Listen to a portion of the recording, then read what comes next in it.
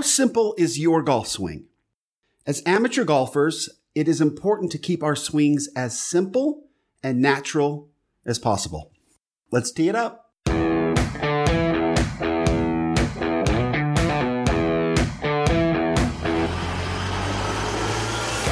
Welcome to Data Access Golf, your home for rapid golf improvement. And now, from the thin air of the Rocky Mountains, next on the number one tee, your host, Aaron Stewart. Hey everyone, Aaron Stewart, Data Access Golf. Thanks for joining me again today. I really appreciate it. Season 2, Episode 2. So I had some really good questions come in to my email address. So if you can reach out to me at dataaccessgolf@gmail.com. And this is a subscriber from YouTube. So I appreciate the listen and I appreciate you reaching out. Each one of these podcasts is turned into a video and then broadcast out on to YouTube. So that's where some folks follow us there on YouTube, which I thought was very interesting when we started, but some people prefer to consume their content there on YouTube. So fine by me. It's been great. So anyway, so the question came in. Actually, the question was on Joaquin Niemann's swing. And so this particular listener had been looking at the swing and had tried to figure out what was really good about the Joaquin swing and what was maybe not so good. And if you watched any of the tournament coverage, they actually discussed it a little bit. And there's much that we can learn from Joaquin Niemann's swing that is really, really amazing. And then there's other things that I think as amateurs we have to be careful about. And so that's what we wanted to jump into today. So the opening obviously was talking about keeping our swings simplified. And what we mean by that is that we want to make sure that our swings are close to our natural motion as possible. And really all we do to become really good golfers is to get away from the bad habits and the things that we have taught ourselves to do by using the conscious mind and by creating motions that we picture are happening one way. But when we get on video or we use technology, we realize that they really aren't performing quite the way we thought they were. And that is where we have this problem. The difference between what we would naturally do to propel something versus what we've created consciously and worked on over time. In fact, there's a lot of really good. I was going through and preparing for the next show on Fred Shoemaker Fridays, and he has some really good advice. So I'll probably go ahead and pull that out because we're talking about it now. But it's really about making sure that we are doing as much as we possibly can without thinking about it. And that means that we really have to embrace what we do naturally.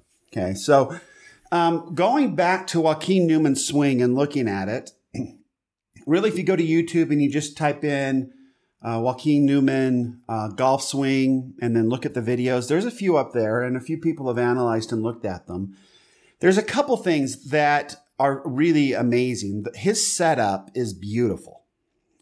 How he takes the club back is beautiful. It is dead on plane. The forward edge of his driver or his irons match his spine angle, which we love.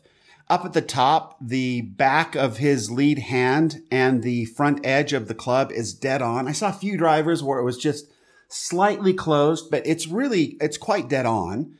And that goes back to discussions that we've had on finding the right grip for you.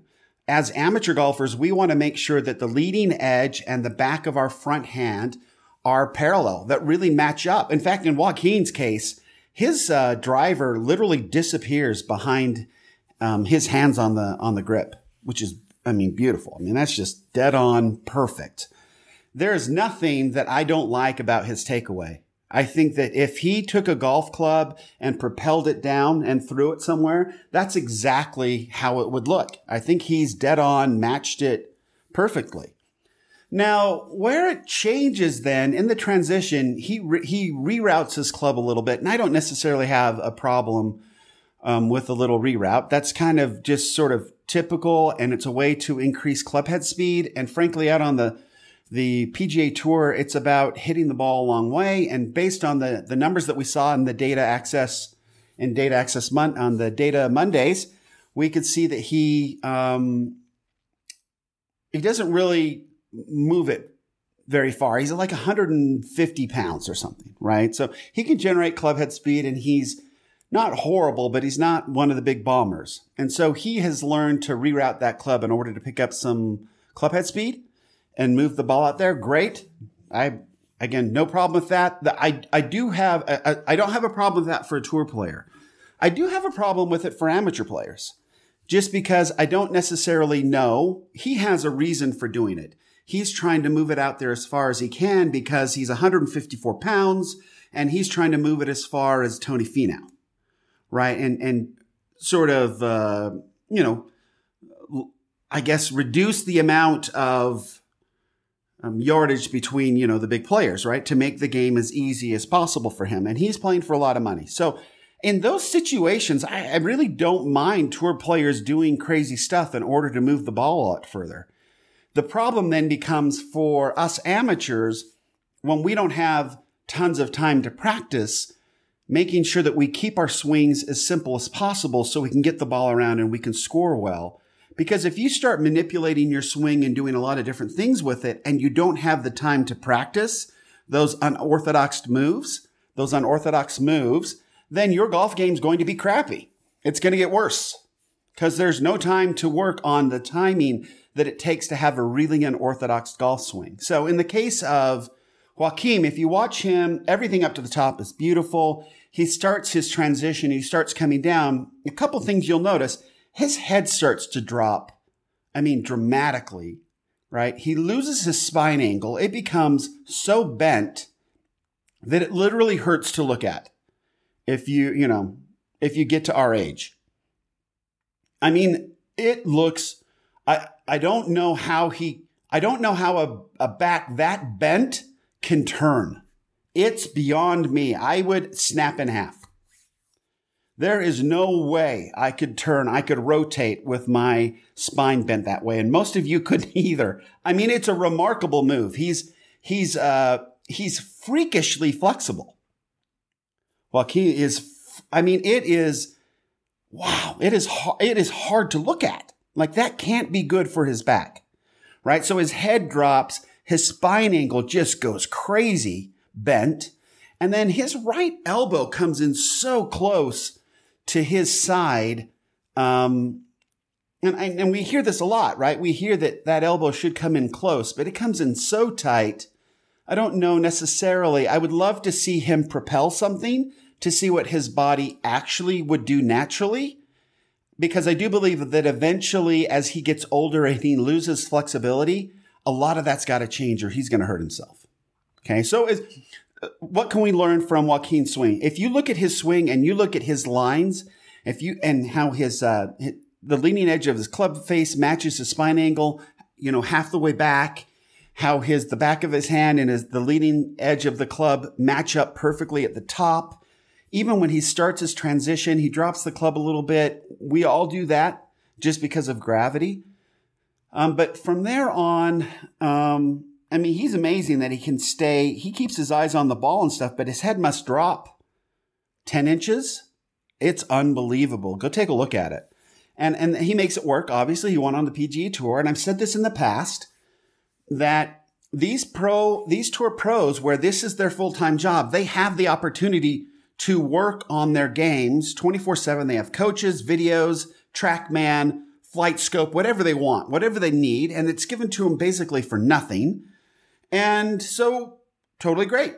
I get why they do what they do. Joaquim used his swing and overcame the unorthodox moves in his swing through practice. And he got it done. He won on the PGA Tour. A lot of money. He's almost made $4 million in his career. Okay, so he has learned through immense practice and immense time to overcome the conscious changes he made in his golf swing that he thought he needed to make in order for him to hit a good golf ball.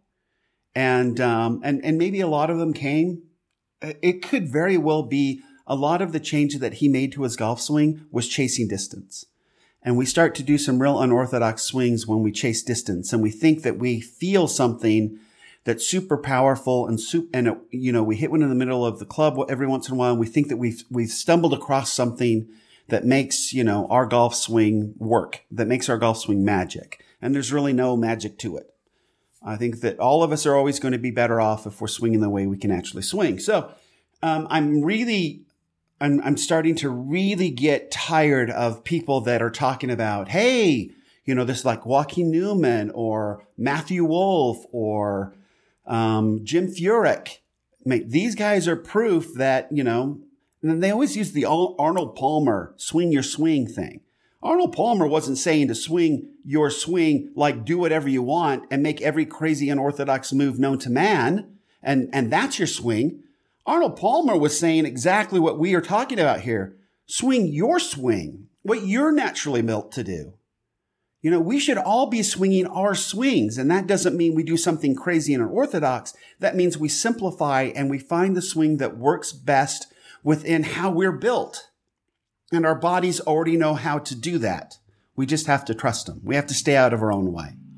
So I think this, like Matthew Wolf, his swing is a disaster. And I'm not talking about his little trigger, his big knee thing. I mean, if it moves his weight any which way, I guess if it moves his weight all the way forward, fine. But I'm not talking about that. I'm talking about his golf swing. He takes the club so far outside and does a bunch of crazy unorthodox swings. There is no way his body does that naturally. Okay, so that's not what Arnold Palmer is talking about, swing your swing. That is a manufactured, conscious mind-bound swing that he has to practice gobs and gobs of time. And yeah, he may have ingrained some of that into him now, but how sad is that?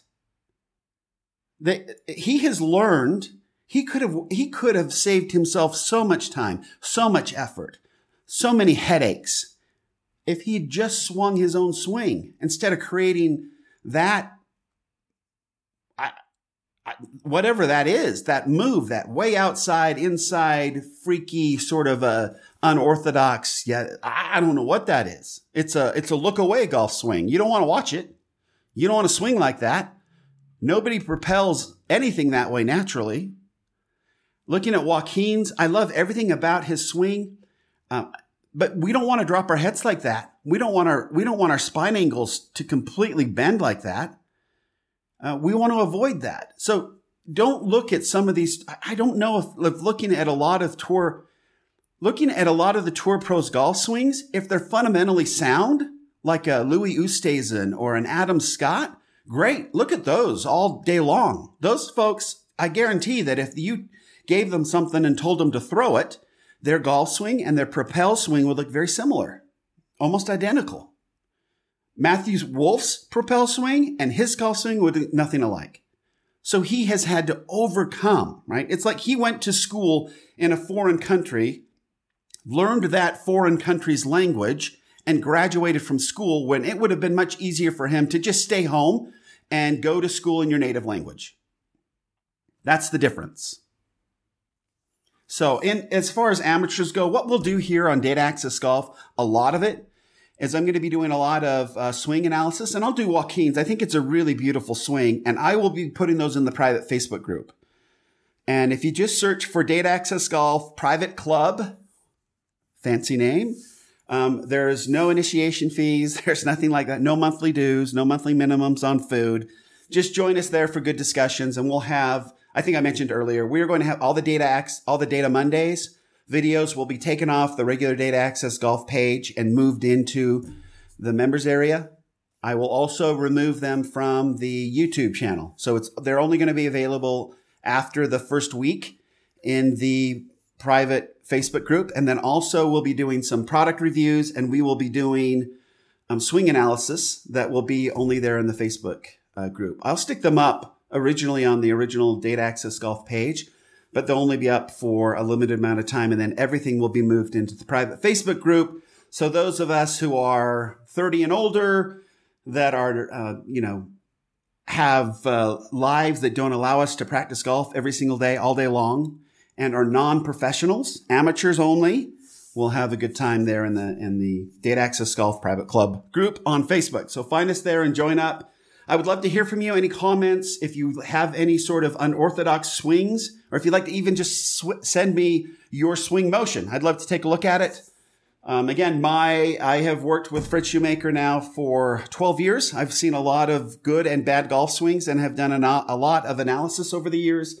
And I can definitely help you play better golf. No question about it. So until next time, this is Aaron Stewart saying thank you for joining me. I really appreciate you doing so in this season 2. Until next time, please remember, better data always means better golf. Thanks. Thanks for listening to Data Access Golf with Aaron Stewart. Check us out online at dataaccessgolf.com, and we'll see you on the next episode.